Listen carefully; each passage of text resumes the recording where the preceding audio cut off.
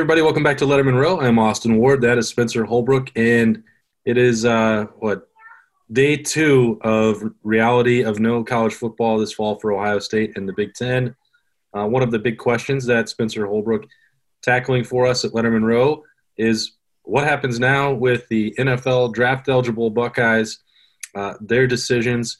Some of them are old enough to be graduate, or they're graduate transfers. They have a degree. Maybe they could consider trying to go somewhere else if the SEC, ACC, or Big 12 are really intent on playing, which seems like a gamble to me because it's unlikely that will happen. They could also declare immediately for the draft and go train. Some players have already made that choice at other schools.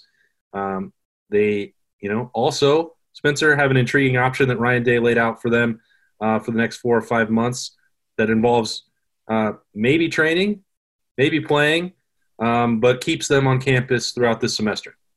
It almost seems like a hybrid option, right? You get to stay on campus, you get to train with Mickey Marotti, you get to do everything that the team's doing to make yourself better. You get free meals, you get your free testing, stay safe, you're in a semi-bubble. And by the way, if you don't want to play, that's okay because you can still train and go to the NFL. If you do want to play, hey, we might have an option for you in January. It seems like the perfect plan. Obviously, I'm not the one in the position. If they hire an agent and do that kind of thing, I don't know what that would mean for them being in the building all the time, but you never know. You'd have to find out. There's a lot more questions than there are answers right now. Yeah, and a lot of these players, when they do this, they spend 3 months getting ready for the combine. That's that January to April window. Well, you might get your agent to front you that money. Sometimes you don't have to pay it back. Sometimes you do. That's coming out of your pocket. So it would seem like the choice, that's only going to apply where you don't need to worry about it if you're a sure first-round pick. Shaun Wade or Justin Fields, Wyatt Davis, maybe that's no issue for them, and they could spend the next 4 months paying, their own way to train. Staying on scholarship, to me, would seem like the right way to go. You have Mickey Marotti, no finer strength coach anywhere in the country.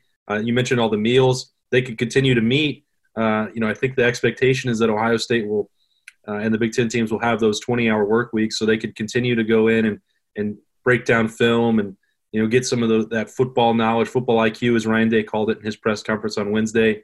That, to me, seems like a no-brainer. So maybe we won't see a flood of declarations for the NFL draft right now for the Buckeyes. They may still elect to skip a potential spring season. We don't know exactly. But the amount of guys, the specific guys that we're talking about, the field kind of expands here a little bit beyond the obvious ones that we've talked about. So if we're playing that stay or leave go, I think we all know what's going to happen eventually with Justin Fields, Wade, Wyatt Davis, Josh Myers, couple other guys that we could mix in there. But what do you think will happen here with some of these decisions, Spencer? Well, I think one thing to keep in mind is like most of the guys when they declare, they're going to 3 places. They go to Miami, they go to Dallas, or they go to Los Angeles. Well, if there are 3 places that I wouldn't want to be for the coronavirus right now, it's probably Los Angeles, Miami, and Dallas. So like I think there is a little bit of faith Ryan Day has that these guys are going to stay put because they know they're in a safe environment. They know they're in a safe situation. But I think there are going to be guys that maybe haven't even really started. If they do think that they have a shot to be, to put up crazy numbers at the combine, I think you could see some of these guys really surprise fans and head to the NFL. Without a season, you don't really know what the future of the entire sport looks like. So there might be guys who are just banking on their athleticism, betting on themselves, and getting to the league. Yeah, so that's the interesting part for Ohio State as it tries to get ready, whether it's a spring season that has some sort of postseason beyond just a Big Ten championship, those plans are still being formulated. It would be in the best interest of the Big Ten to get those done as soon as possible if you want to keep these players in your league for that spring. But if you're looking ahead to the next time where we know there should be a college football playoff in fall of 2021, would a guy like Josh Proctor continue to wait without having ever been a starter for Ohio State, but everyone knowing his potential?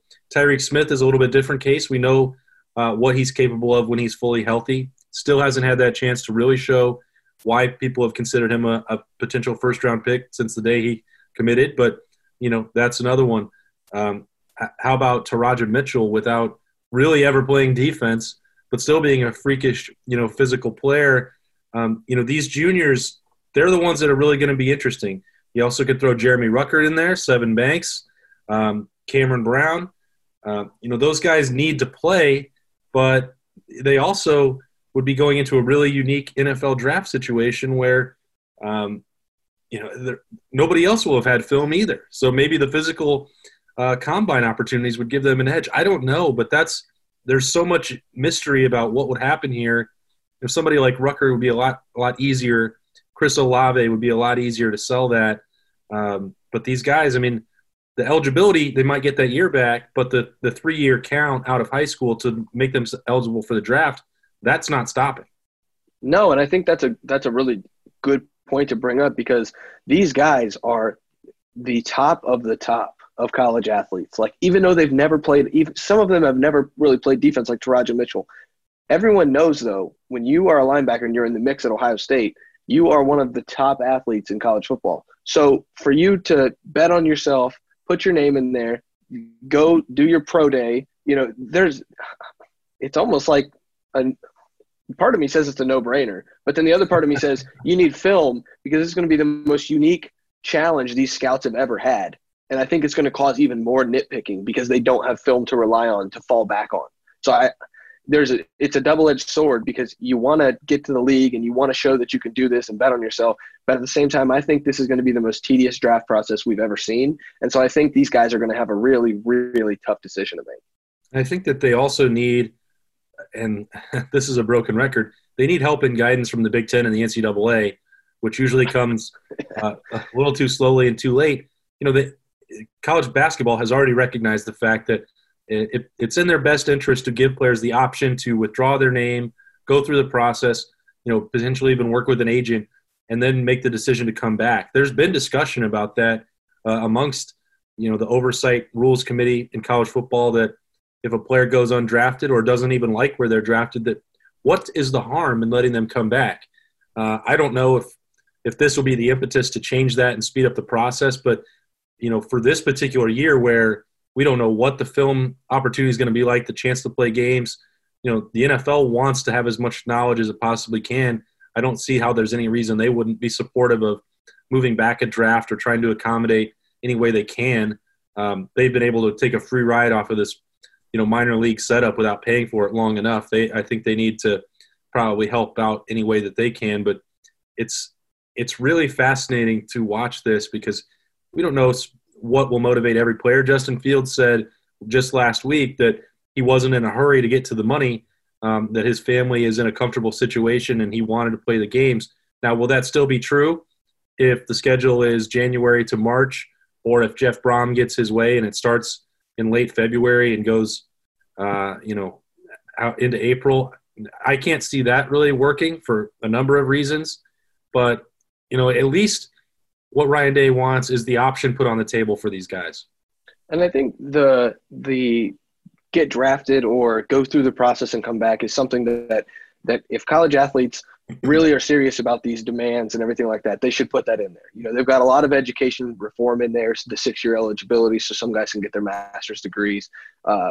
All of those proposals that they put out there, I think the NFL draft decisions would be a common sense one, like one of the most common sense ones to put in there.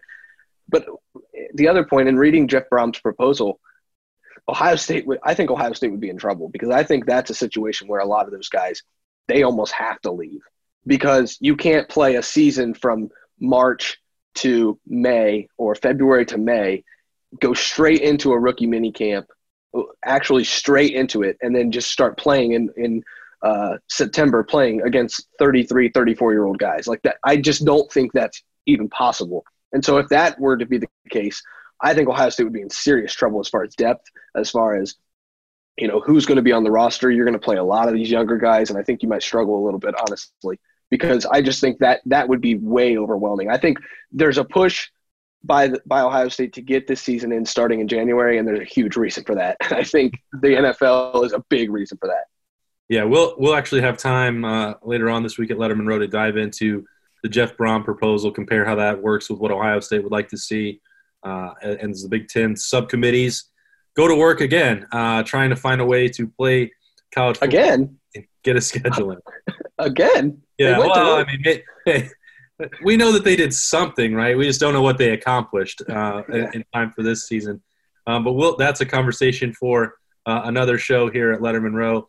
Spencer Holbrook, appreciate him diving in to, lay out some of these options for Ohio State and the NFL draft-eligible Buckeyes. We'll try and keep our eyes on that as we do everything related to Ohio State and Big Ten football at LettermanRow.com. For Spencer, I'm Austin Ward. We'll see you next time.